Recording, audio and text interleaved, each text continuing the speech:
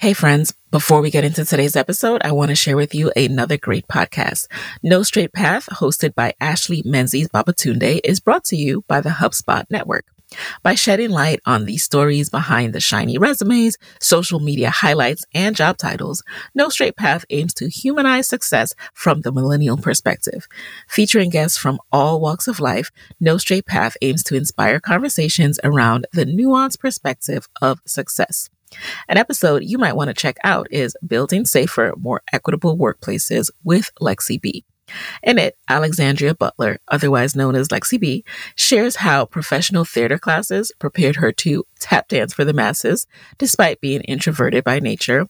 And she also shares the unexpected introduction she had to the tech industry. Listen to No Straight Path wherever you get your podcasts. You're listening to Side Hustle Pro, the podcast that teaches you to build and grow your side hustle from passion project to profitable business. And I'm your host, Nicaila Matthews-Okome. So let's get started. Before we jump right into today's episode, we have a quick word from Comcast Rise. This episode is brought to you by Comcast Rise. Check out our latest documentary, The Road to Rise, as we follow the lives of 4 small business owners all on a journey to achieve big dreams. We stop in 4 different cities to see how underrepresented entrepreneurs find success through the hype and the hustle. This is a documentary you don't want to miss. Because when small businesses succeed, we all do. To watch now, visit ComcastRise.com or say Comcast Rise into your Xfinity voice remote. Keep rising.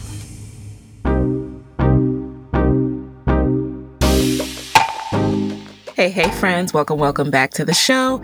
Today in the guest chair, I have an update episode with Jocelyn Delk Adams. Now, Jocelyn was one of my favorite guests back in 2017 because she is just so genuine and shares so much and is also so inspirational. I'll be sure to link her first episode in the show notes. Now, if you don't know Jocelyn, she is the founder, author, national television personality, and brand ambassador behind the award-winning cookbook Grandbaby Cakes and the food website grandbabycakes.com, which gives her families, particularly her grandmothers, cherished generational recipes, her modern spin, while preserving their original charm and spirit.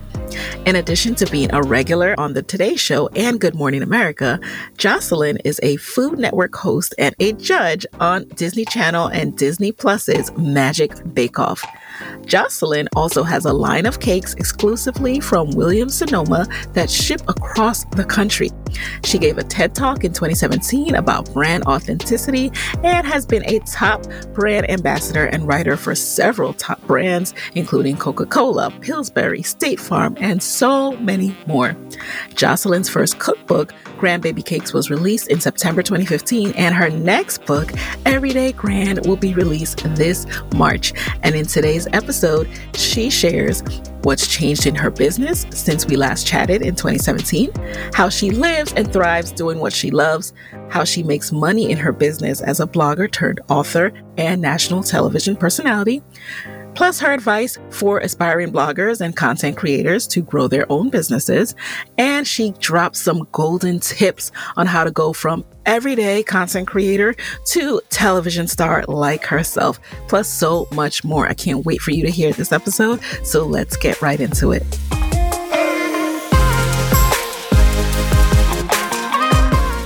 All right, Jocelyn, welcome back to the guest chair. Thank you so much for coming back all these years later. Oh my gosh. Thank you so much for having me. We were just talking about how much has changed. It's crazy. So much has changed. So, as I was telling everyone in your intro, you came on the show back in 2017, the early days of Side Hustle Pro, and it's going to be 6 years. What? I know. So much has changed for you too. So much has changed for me. Right? I went full-time. I'm a full-time podcaster now. At the time I was side hustling and I was trying to get all the knowledge from you. Like, how do I do this? What are your revenue streams? And now you're killing it. Now you're doing it. Oh, thank you. And thank you for being an inspiration. Going back and listening to your episode, I was really re-inspired as well. So what are some of the biggest things that you would say have changed in your business since 2017? Oh my gosh. So I think at that time, my blog was still, very crucial to my business. It still Yes. is. It still is like the number one, money maker for me, Oh, is which it? people Okay. wouldn't. Yeah, it is. Yeah, I'm going to ask you about that. Yeah. The blog, it's The still the anchor blog. of my business. So I still treat it with, the utmost respect, Oh, continuing to good. share recipes weekly, sponsorships, brand deals. That's still a very large part of my business. At the time, I think I was starting to really dabble into that and get my feet wet. And now it's a huge part of my business. Mm. Since our first interview, I also dabbled into licensing. I have my own brand of cakes that ship across the country with Williams Ooh. Sonoma. Mhm. So like licensing is a big part of my business. And then at that time, I think when we were interviewing, because I wanted to be very fresh and authentic, so I purposely did not like go back and listen so I Right. wouldn't color any of this interview. I was doing television more locally. Like Okay. now I'm a regular on Today's Show, a regular on Good Morning America. Also am a co-host of the show Stab That Cake on the Cooking Channel and Discovery Nice. Plus. I mean, it's really, things have just really like taken off for I me. love it. And like my first book had come out at that time, and now my second book is about to come out. And I really Mm. purposely took a long time till I felt re-inspired to write Yes. another cookbook. Okay, we're going to get into all of those individually, all of A those ton of spaces. things, right? No, A because ton of I'm things. truly inspired, and I am someone also who it's like this is going to be Nikayla asking you how to do it. Interview, like, 'cause I'm like, Absolutely I right. want to know how to do that. But first, for those who haven't gone back yet and listened to that episode, just Sure. give us a really quick summary of that initial career path you were on when you started your blog. I know you had a history in television production and all of that, but Yeah. at the time that you started the blog, I believe you had just you were at Ebony or you had just left Ebony magazine. Like, tell us Yes, a little just bit left about, Ebony magazine. You are yes. so right about that. I was there. I was actually ironically in the licensing department. Ah, Um, look at and so life. look at life, right? So I was in licensing, and then I also was working in television and film, and then I shifted from working for like I was at the time I was doing the blog kind of simultaneously. Okay. So I was working full time, but then I would come home and then work on the blog like all hours of the night. So it was a crazy struggle for balance in the beginning. But then once I was offered a book deal, at this point I was at Chicago Urban League for literally only 4 months. Yeah. I literally was there for 4 months. That is it. And because I jumped around a lot, I was really trying to just find what I really wanted to do. And I received 2 emails from 2 literary agents within a week. Wow. Asking me if I wanted to write a book. And I was like, I think this means I should write a book. Yeah. So I went into the office, spoke with my manager. My boss was like, yeah, I've noticed that you haven't been all the way here. Like, you need to sort of make a decision. Mm-hmm. And I was like, okay, let me think about it for a while. He was like, yeah, take some time, take a few weeks. I literally came in the next day with my letter of resignation. He was like, what? I love thought that you were gonna take some time, but like, when you know, right? Yep. When you know, when you feel it, when you get that tingle, that gut reaction, you just kind of have to follow it. And how long had you been blogging at that point? About a year and a half, maybe 2.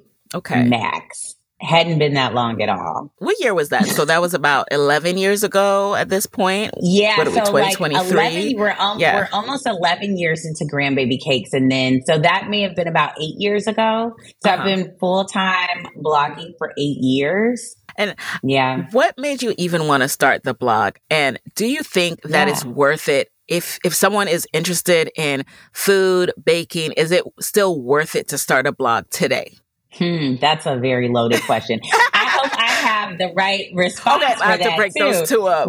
Right. Yeah. Let's start with what made you want to start blogging? Well, actually, I wasn't very familiar with blogging because, like, if you go back 11 years, like, blogging was not at all what it is now, like, where everyone recognizes that term. They understand what a blog is. People are like, what's a blog? Like, when I would even discuss it with them, because at that time, even food blogs were very new. They were sort of like these very basic websites. Like, you know, when I first started, I was taking photos with my phone. Like, it was not that deep, right? Yep. And, you know, no one thought it was a career option because, like, bloggers weren't making a ton of money. Like, AdSense was the option in terms of, like, having some revenue stream from it, but it wasn't something where you could think, okay, this could actually replace my full-time income. And I didn't think it at the time. So it was more just a hobby.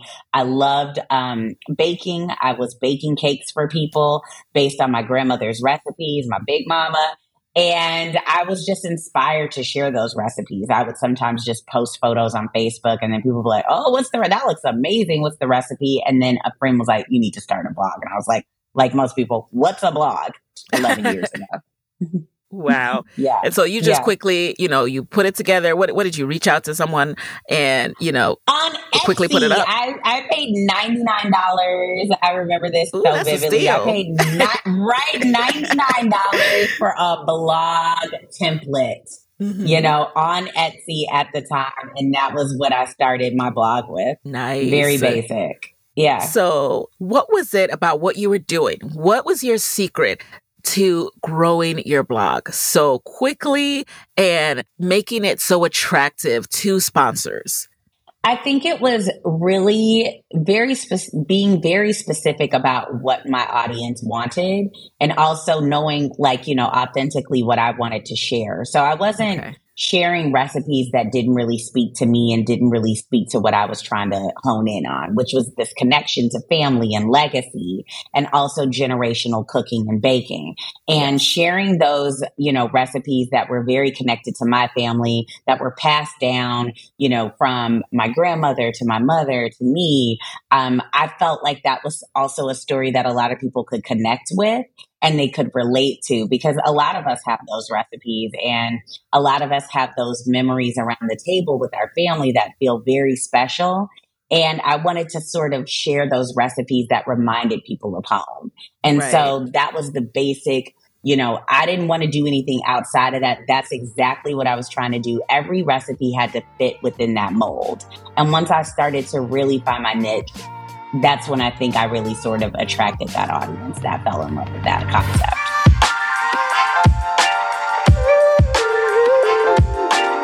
Yes, I love that you talk about the audience and how honing in on that helped you to grow really quickly, because I know it can be difficult, but once you started to blog, you didn't go into it and say, okay, it's for this person. You kind of still had to learn a bit. So once you were doing it, what did you learn about the audience and who you wanted to focus on? Well, I think once we got past the fact that, it wasn't just my mom reading the blog, when I actually, when I was like, there's more than just my mom checking in and writing a comment, you go girl, just her being all into it. This is great. When I started receiving emails from readers who were responding to the content and who were saying that they loved the stories and they had a grandmother like my grandmother, or they used to make that same type of pound cake. Or the best ones would be when a grandmother would pass away and they didn't get that recipe, and they were so grateful that I was able to provide them a recipe. And they're like, this reminds me of home. I didn't get that recipe. I'm so grateful to your website for giving me, an opportunity to still have it. And so I think that's when I really realized that this was bigger than just, posting something online. We were building community. Yes. And I think that was, that was something that made me feel like, okay, this could be successful. And then things just started to pick up and grow. And I Love think it. because I was so authentically like connected to my audience and what I wanted to bring to it, Hmm. and they felt that love, I think that brand saw that and connected to. So you leave your job about two Yeah. years in to write your Yeah. first book. Uh, tell us a little bit about that process. So you got an advance, right? So that's what was paying your bills Yes. for that time. Yes. It was, Did you know and let what me you were tell going to do you, after that? oh no. I am one of those fly by the seat of my pants type of people. This is probably not the best advice to give. Because, we're so taught that like, we're taught that you should have a certain amount saved, that you should Yes. be, pretty responsible when you become an adult. And I had like a mortgage and I was like, peace, and that was probably not the best way to tackle it. But I knew my hustle was pretty crazy. I knew Yeah. that if I was going to depend on anyone, like I knew I could stake the claim on me. Like I knew that I would go in, I would give it my all. And I also felt like I could find another job. If I needed to. So I had like a very small advance at the time. Like I think my advance was like $10,000, right? Okay. And what most people don't know about the publishing world is that like you don't get that $10,000 up front. There's lots of things that come like during the process. So, and this is very similar with my new book, is that you sign a contract, but that can take like a month or two after you actually settle on the deal. So you're Oh. saying, yes, I want to write the book. Then it goes through the legal channels, and that takes a long, long time. And then once you've signed all the paperwork, it also goes through your literary agent, which I had. So she took her percentage before I even got my percentage. And you still don't even get that. Like you may get like Hmm. 30% up front. Then you get another percentage when your manuscript is turned in. And then you get another percentage when your book actually hits shelves. So just imagine how quickly 10K went down to like Oh, yeah. zilch. Like 10K was like nothing. It was like Right. negative numbers. By the time you start adding in grocery bills for testing recipes, Mm. props, assistance on my shoots, like it was gone. It was gone. And that's something I didn't think about too with books, because this is not just your book, you're writing your life story. You actually have to make Mm-hmm. sure these recipes hit, that this can work for the average person Yeah. who's not, a big time Oh, and chef. Lord, they will tell you. They will tell you if they don't hit, okay? They will tell you. And then what is the Yes. process once you release the book? Mm-hmm. What was your expectation? Did you know it would do well? Did you hold your breath and were worried about how it would sell? How did that go? I held my breath for sure. I'm holding my breath for the next book too. I think that's part of it, is you don't know what the outcome is going to be. You have something to say, and that's why you write it. You're inspired and you feel like you have a message you want to convey, or you have something creative you want to share with the world. And that's why you write a book, right? Hmm. And then you give it your all, and you put it out there in every place imaginable, and then you hope people connect with it. And so that's what I did, and they did connect with it. But I think at the time, like I was very unsure, what exactly would happen with the book and what the outcome would be.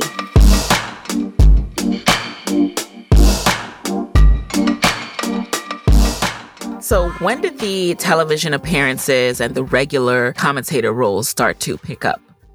That actually started to pick up with the book.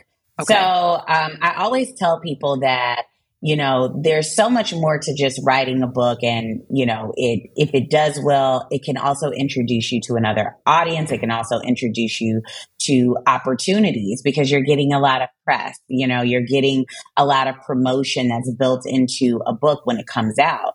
And so, like you're going to have your book everywhere. Like, for instance, I was just on local news before I wrote my book. And then by the time my book came out, I was on the Today Show. I was on Rachel Ray's show. I was, sharing the book everywhere. I'd gotten my first segment on Food Network. Like all of these things had happened really because of the book. So the book really led to more opportunities. what became your revenue streams at this point? So when we spoke last time, we talked about the blog, obviously. We talked about sponsorships, affiliate campaigns. But now that you are on this whirlwind from the book, what were the new revenue streams that came in as a result? Yeah. So I was also making royalties. So that's what happens when you sell out on your advance. And so the book was doing really well. So I was actually starting to make money from the book. So it was an investment that really paid off for me. Then I was getting more brand deals. Then I was getting some paid television work. I worked on some shows as a judge for baking competition shows. And so I was doing that. And then let's see what else. Yeah. So those were and then the blog also picked up more traffic. Like as a result, I really think that the book sort of opened the door for other opportunities, and everything sort of kind of traded on one another and really amplified the effect of each other. So the book opened doors in television, and then television opened doors in more brand deals, and then more brand deals, opened doors for other things. And so I think everything was sort of piggybacking back on the other thing. And you know what I noticed about you, Jocelyn? Like you are very good at investing in the quality of your videos, your photos. And so there are times when, you'll go, so your YouTube page is its own show, right? You have your own, kind of Today Show on your own YouTube channel. And I'm like, who's filming this? Does she have a whole crew? Is she paying a whole staff? I do. It's like a lot of people that are making grandbaby cakes, spin, I guess you could say. So, I've got a manager and a television agent. I've got a publicist. And then just even on the production side, I have a food stylist and assistant. And then I have a shoot coordinator, which you actually worked with or interviewed Miko. Oh, yeah. So because I'm in Dallas now. And so she works on a lot of my shoots that I have here. I have someone who works in marketing for me. I have someone, I have an assistant. I have someone who helps with writing. I have someone who helps with testing recipes. And then I also have photographers. So it's a huge, massive team of people. Yeah, it's like a huge, it's so funny when people are like, girl, can you bake me a cake and ship it to me? Girl, no, I can't. I don't know where they think I got this time from. No, there are many people who are building this sort of brand that I think people just do not. And I actually think it's kind of funny because I do feel like at least they feel like I'm still personable and they don't see all the working hands. They just see me and it still feels like, it's still Jocelyn. And I like You're that. still someone I can reach out to. Exactly. And it's like, there's a whole lot going around back here. Yeah, I had no idea. You had such a big team but I could tell, right? I could tell by the production quality when I look at those and YouTube videos. And editors. Yeah, all of that. Because how important is it for you to, when you're not doing a segment somewhere else, for people to be able to come to your brand and say, oh, this is this is the full package. She already does production. She does TV level work on her own channel.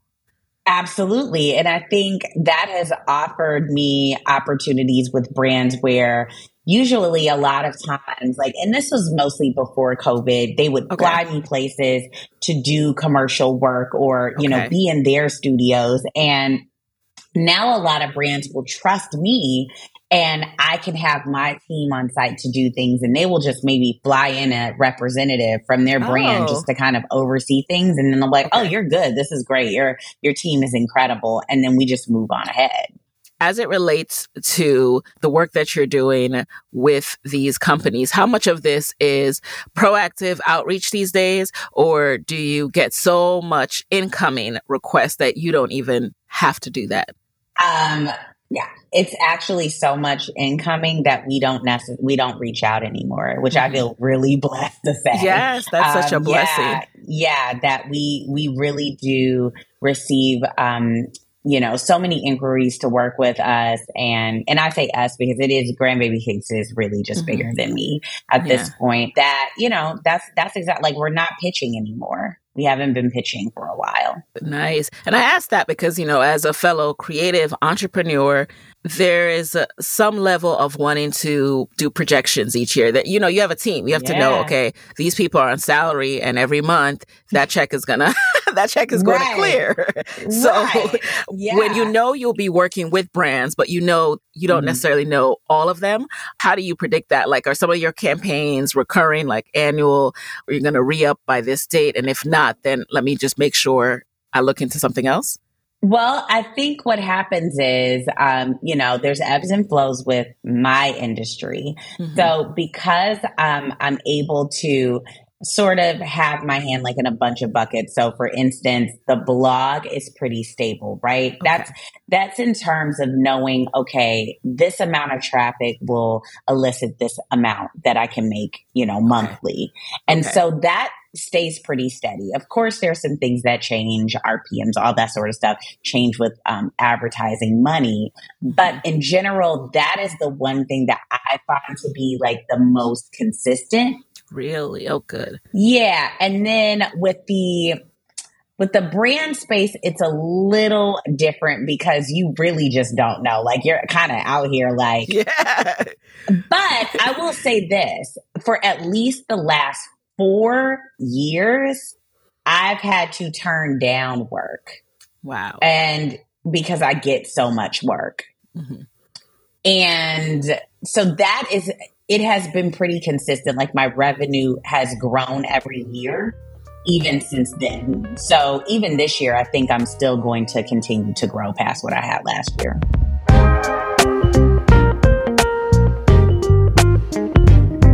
So let's talk about the blog for a bit, because I still don't really know this world, right? And especially because so much has changed. But yet, for you telling me about that consistency, my mind is a little bit blown by that. Okay, tell me a little bit more about how your blog is so successful and how you can rely on it to be so consistent revenue-wise for you. Well, I think it's because, one, I have a lot of content, right? Mm-hmm. I think in the food space, like, you need to have a lot of content, a lot of recipes that will become really sort of one resource that a lot of people can come to. So for instance, I've built enough recipes that someone can come to my website for basically anything within my space, right? So if they're like, okay, I want to make an entire Thanksgiving meal, like, every recipe that you would need is at my resource, is everything you would need. Oh, I want this drink. And it sort of takes you on that journey to where, if you have this, I'm looking for the turkey, I'm looking for the dressing, I'm looking for the cornbread, I'm looking for the greens, I'm looking, everything is available there with more to spare. Yes. Everything that and then it goes from every single aspect, from spices, spice blends, to beverages, to desserts, which is initially what I started in, but I expanded into savory as well. So having a website source with I think I have about over 700 recipes is part of it. And then also making sure that those recipes are very on point. So making sure those recipes are on point, easy to understand, and consistent. So the quality is high, the photographs provided give you a lot of information, and then also the recipes work and people love them. And so once you have someone who tries the recipe and they love it, they come back. Mm-hmm. They even sometimes refer someone else. And so then that's how you continue to build your audience. And then, of course, I do SEO as well, search engine optimization. And so that's very important for what I'm doing, too, for people who may not know the Grandbaby Cakes brand, but they're looking for a specific recipe. So if you type in collard greens. Yeah. Yeah.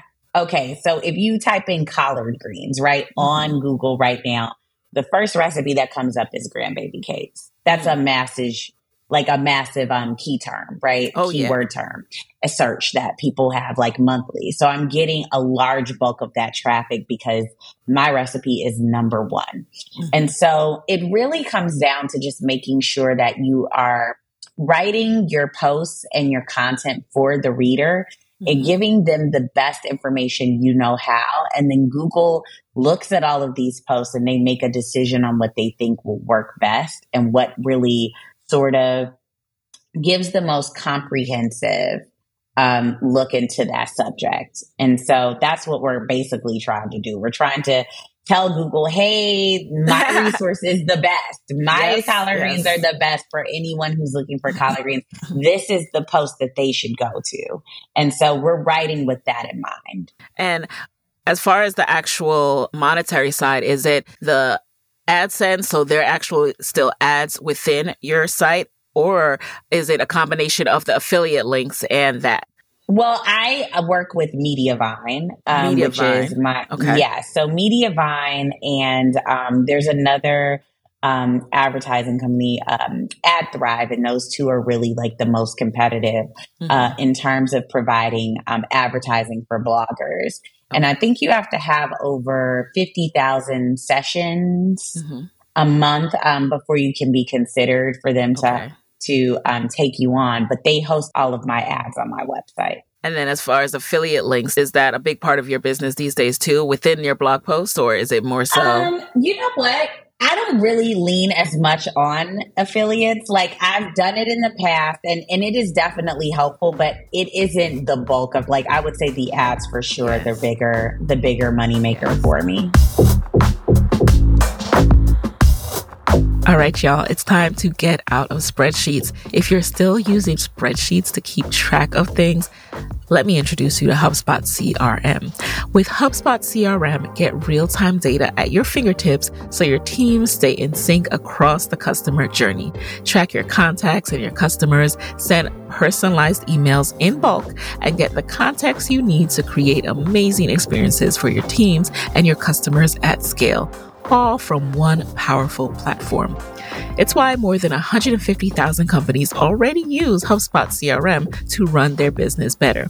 Plus, HubSpot's user-friendly interface sets you up for success from day one, so you can spend less time managing software and more time on what matters, your customers. There's no better time to get organized. Get started for free at HubSpot.com today.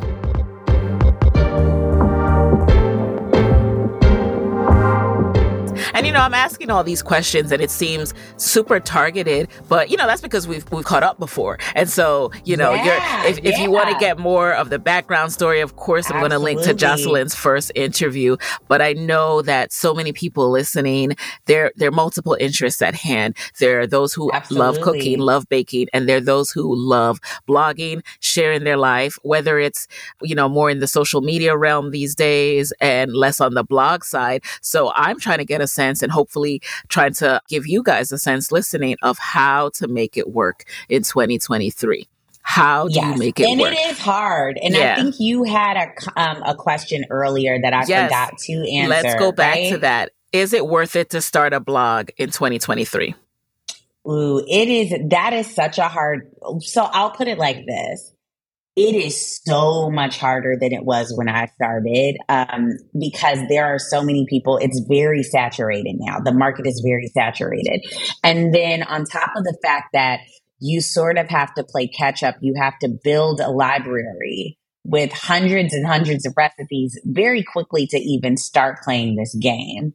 And for Google to even, validate your website, which would mean that it would start telling people, okay, go to this page.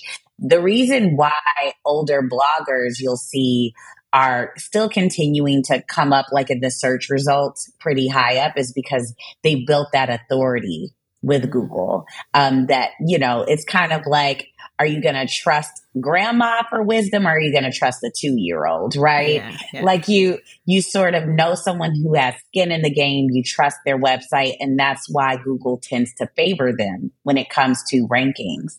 So I think that is something, if you can get beyond that, and if you're really passionate about it and you want to spend time building, this is before you start making money, it's the building game, building your library.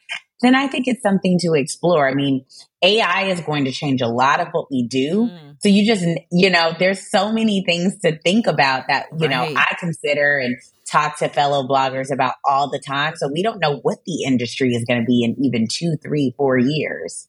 You're so right. You're so right about that. And I love that you talk about the building phase. You conveyed it so well because it's so hard to help people understand that sometimes. Like, yes, there can be a big payoff in the future, but in certain industries, blogging, podcasting, there's a building phase. And if you can get through the building phase, okay, rewards await, but you have to want to build. You have to want to build. Like this is not, you do not instantaneously win in this game. Like you just don't. Like this is not the career for you if you're like, I want to be a millionaire next year.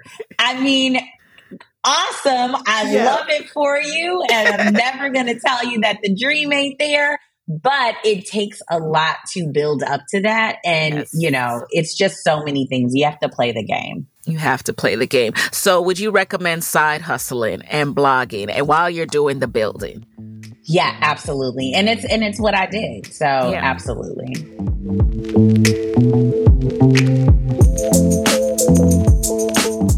Something else I'm also curious about is, especially in this space of sharing recipes, how do you protect yourself? How do you protect your recipes, your family's recipes, right? It's great that you're sharing. And, I love the fact that people then look to you as someone who has guided them. But sometimes they forget and they start passing that down as their own family recipe. Sometimes a whole lot of these people forget. I'm telling you, it's so funny. I had this conversation literally with someone else yesterday where I was telling them how many times I get emails from people who will say, girl, I made your chest pie or whatever for Thanksgiving. And I've been making it every year for 3 years. And people ask me for the recipe and I'd be like, nope, that's a family recipe. And I'd be like, that ain't your family recipe. That's my family, And I hear that all the time. Or I will hear people like, I entered your cake in this cake contest, and girl, I won $500. Or they sharing my recipes in their bakeries. They're like, oh, that's one of my top selling cakes. And I'm like, well, are you gonna send me a cut? Like, right. But this is literally the business. I had to come to terms with letting it go because it's very hard to copyright recipes. Like you can copyright the style of writing a recipe, but people can take your ingredients all day long, the ratios of your ingredients all day long, and then just be like, this is mine. And they do. Yep. There's a lot of people who steal not only recipes, but even images. It's crazy. So I had to really sort of let go of some of that because it is very annoying because I work really hard and you don't want someone to just take, your hard work and just run off and then not even give you like no props or anything, right? Like not even some word of mouth to your family. But I have to remind people, I'd be like, it would really be great if you could, when someone says like, wow, like those greens are awesome, if you could point them in my direction because that's how I'm able to continue to share recipes with you. I always wondered how that felt and how you deal with that. And I'm so glad you touched on it. I mean, it's relatable across industries. Anytime you're sharing with the world, you're putting things out there. You can't control what happens, but you have to just trust that what is coming to you is going to be worth it and worth this process of sharing. Absolutely. Yeah. Absolutely. So how do you feel about now that social media has ramped up and entered the chat, even way more than it was in 2017? Like now we have TikTok and, I feel like when you share a cooking video on TikTok, it goes bananas. So as content creators, a lot of people want to go straight to social now, even though, those channels could be hacked, disappear at any time. How do you feel about balancing the energy of putting content on social versus also putting it on a blog? Like, how do you feel that people should go about that? I feel that the blog is the thing that I personally own and have more control over than social media. I mean, I know a lot of us have spent so much time building up our audiences on social media for algorithms to change, and now our engagement just dropping, in a second, and you're not even reaching the people that you spent years trying to, get to follow you. So Right. they're not even seeing your post. They're not even seeing your content like they could be seeing it because of the algorithm shifts. And so it just always reminds me that, yeah, social is very important. It's very important to making sure that people can see my content is very, very important. But it is not the most important thing, especially for my blog. It's not. So I do put as much effort as I can into it, but the blog still remains most important for me, and my newsletter. So you are more focused on making sure people can find your website, come to your website, because, social, the big promise was and is still that, it will drive people to your website, but having to just fight to be seen all this fight to takes be away seen. at a bunch of people who will see it. Absolutely. And I was having a conversation with someone, actually, I think this is earlier today, where we were saying that we were just scrolling down Instagram and like random posts were popping up, things from like December. Yeah, and, suggested posts. Suggested, and you're not even seeing content that someone is creating like right in this instant. Mm-hmm. And you think about all the people that you follow, right? That you actually took the time to say, oh, this content really resonates with me. Right. I want to follow this person, and you don't even see their content. Yeah. It's such a balance. And I think if anything, I want you guys to take away from this is focusing on building a solid core foundation with a blog or a podcast. And of course, you're going to need to put energy into social, but, think about how you can set up times to do that and then be done with that, because you can't let social stress you or take up all your time because you literally cannot control it. Absolutely. You can't control it.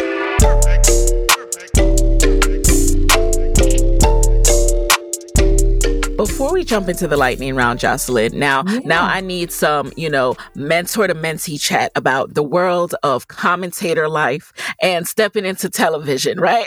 Yeah, absolutely. So, how do you, and how can anyone, right? Let's say they have a really great blog, but they just feel like the world needs to know about it, but they don't know about it. They don't have a publicist. They don't have a TV agent. They want to do some more regular commentator work. What advice would you give to them and us and me? Yeah, and you. So what I think was great for me was that I was willing to start like locally, right? Mm-hmm. So when I was like interested in sort of getting into television, I started reaching out to all of my local networks. I was like, Fox, like ABC, I started actually pitching them myself. I would like write up pitches after watching some of the previous segments that they had. And I would say, this segment, I want to do something similar to this, but this is my spin. This is my take. And I started also following and reaching out to people on LinkedIn, producers on LinkedIn. I was hungry, right? Yep. And I, got someone that wrote back to me and gave me a segment. And I was on time. I was, perfectly polished. Like I had reviewed it. Like I'd gone over the segment like a million times. And the key is you want them to ask you back. Yes. You want to build relationships. And so I think at Fox News in Chicago, I probably did close to like 30 segments. And what people don't understand about like food segments on local television is you literally have to bring everything. So I would like spend the day before packing up all of my food. I'd have everything set up, like all of my, bowls and like pans, everything. Yes. Yes, I'd have to make the recipe in different segments. So like all the sort of stuff that everyone sees me do on Today's Show and Good Morning America now, they do all of that. I show up and I just, I do my segment. Local television, you do all of that, okay? You do all of that. So I would have to make all of that food, make all of the different steps, have everything ready to go. Then I'd get maybe 20 minutes in the studio to set up everything. Yeah. And then you'd go through the process. It was probably 48 to 72 hours worth of work. Wow. Uh-huh. Just to do like 3-4 minute segment on local Wow. news. But in your way, you wouldn't have to do that because you don't have food, which is great. Yes. Lord knows nobody wants me to be doing a cooking segment. Girl, you like, come on now. Come on, You can be make a for real. cocktail, girl. You can make a cocktail. But did those local segments then help you to land the national segments? Absolutely. Because I'd gotten so comfortable doing television that when it was time for the big leagues, it was nothing for me. I was more than prepared. And I also find that I had some friends who, randomly were able to get their first segment ever on TV on Today's Show, right? Yeah. That's a big freaking deal. That's what right? happened to me, but I haven't done anything since. But that's what I'm saying. A lot of them haven't done anything since. And I don't know what it says about that, but I think pitching and continuing to pitch and continuing to do television, even exercising that muscle. Yes. Exercising the muscle. You're so right. I do television I'm going to do that everywhere. I even just recently did local television in Dallas because I just moved to the area. And I was like, I want to, get to know the producers in the area because I don't feel like, anything's too small. I want to continue to build an audience wherever I am. So smart. I thank you for that advice. And so you guys, you see how I try to get my little mentee advice. I'm still side hustling. And then it also keeps your reel and your segments frequent. Because then you can, if you do, you're okay, I want to pitch Today's Show again. You can show them something that you recently did. I just did this last week. You're continuing to share all the stuff that's current that you're really building on. And then they're like, oh, okay, she's still doing TV. This is great. Awesome. Let's book her. Noted, writing all of this down. And I hope you guys are too, because this also applies to things like speaking engagements. Instead of being bummed that you pitched some major conference and you didn't get it, start locally, start with the smaller guys, get those reps in, because it'll only make you a better speaker and presenter once you are picked for those bigger conferences. So you won't have as many jitters, you'll be more polished, you'll be more clear. So it can only help and support you in the long run. So thank you so much for that advice. And I'll update you guys in my solo episodes.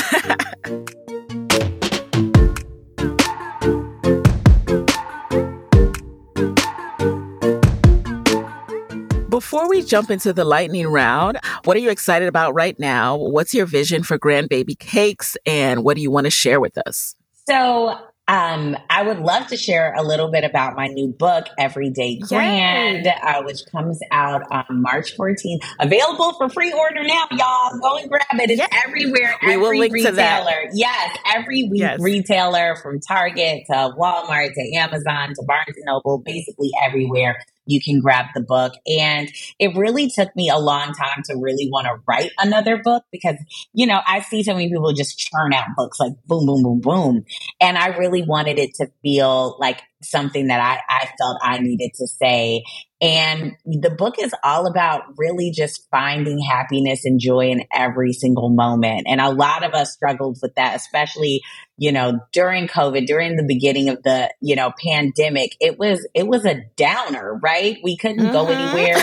It was a downer. And it just made me really focus on the fact that we spend a lot of time really sort of prioritizing bigger holidays and making those special, but every single day of our lives should have that sort of special moment, or we should treat it with that sort of respect and that joy. And so I wanted to make a book that really felt celebratory and felt like we could turn any small moment into something special. And it has over 80 new recipes. These recipes are it. You said it earlier, they'll come for me. No, y'all can come for me. These recipes are incredible. Okay. These recipes are absolutely incredible. And so I'd love everyone's support. If you pre-order, a lot of people don't realize pre-ordering is major for books nowadays. It really actually decides the success of books because, publishers want to see that people are interested in the book. Retailers want to see it, decides how many books they will order to put in their stores if people are interested in it. So so pre-orders are really important. So I really We appreciate will it. do that. Yeah, we will do that for sure. I didn't know that. Thank you for sharing that. Absolutely. I learned so much about the business, right? The business. Every single time I talk to someone who's writing a book or written a book, I learn so much. So we'll definitely do that pre-order. Yes. And I'm excited. Another thing I love about your recipes is they're so easy to follow and they're straightforward, and it feels doable. Sometimes other recipes you might feel intimidated, but your recipes feel very achievable. It's clear and they hit. Thank you so much. And they hit, girl. They hit. Thank you so much.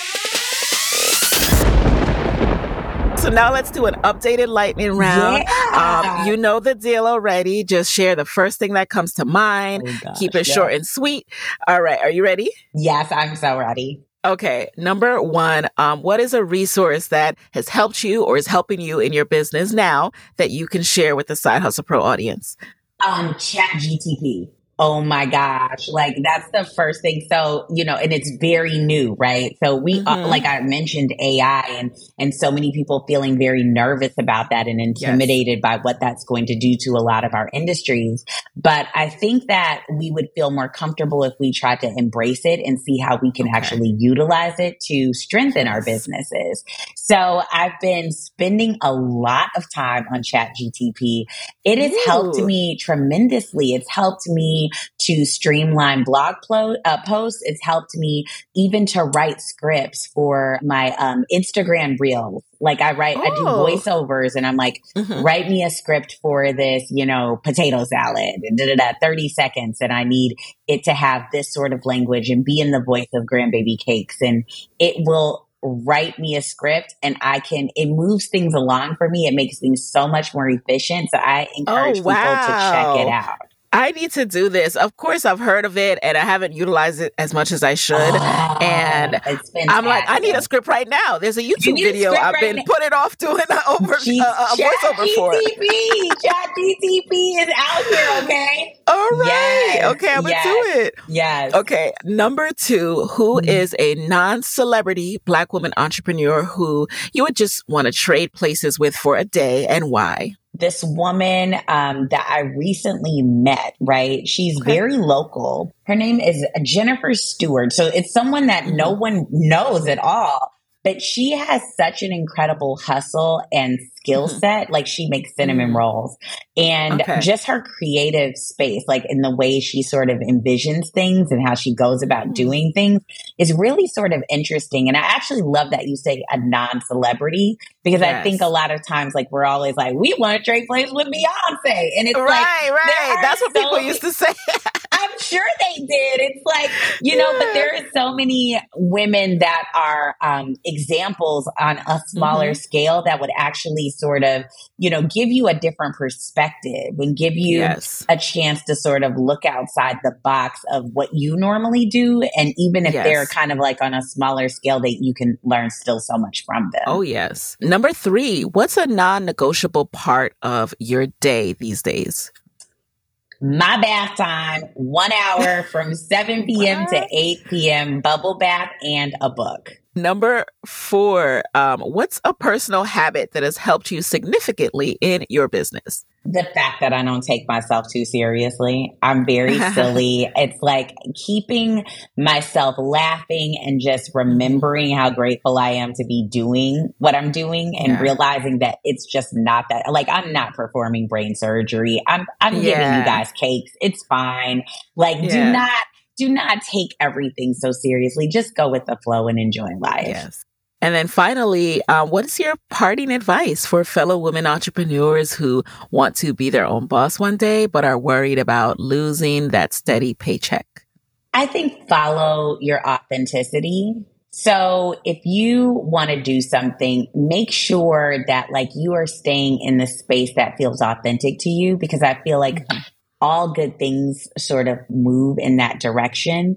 So when I said that Grandbaby Cakes was all about really honoring my family and my roots and my legacy. Like that was very authentic to me, and it ended up proving successful. I wasn't trying to do something that wasn't a good fit, or I wasn't trying to, move the needle against something that just would never work. It was me. I was just being me, and it worked. And it can work for you. I love it. So where can people connect with you and Grandbaby Cakes after this episode? Sure, they can find me. My website's at grandbaby-cakes.com. I'm on Instagram, Facebook, Pinterest. Everywhere is Grandbaby Cakes. You look it up, you can find me. All right, you guys. And there you have it. Jocelyn, thank you so much for coming back and being in the guest chair. It was so much fun. Yes, it was. Thank you, thank you, thank you. We're going to put your advice into practice and keep you updated. All right? Thank you so take care. much. Hey guys, thanks for listening to Side Hustle Pro. If you like the show, be sure to subscribe, rate, and review on Apple Podcasts. It helps other side hustlers just like you to find the show. And if you want to hear more from me, you can follow me on Instagram at Side Hustle Pro. Plus, sign up for my 6-bullet Saturday newsletter at sidehustlepro.co/newsletter. When you sign up, you will receive weekly nuggets from me, including what I'm up to, personal lessons, and my business tip of the week. Again, that's sidehustlepro.co/newsletter to sign up. Talk to you soon.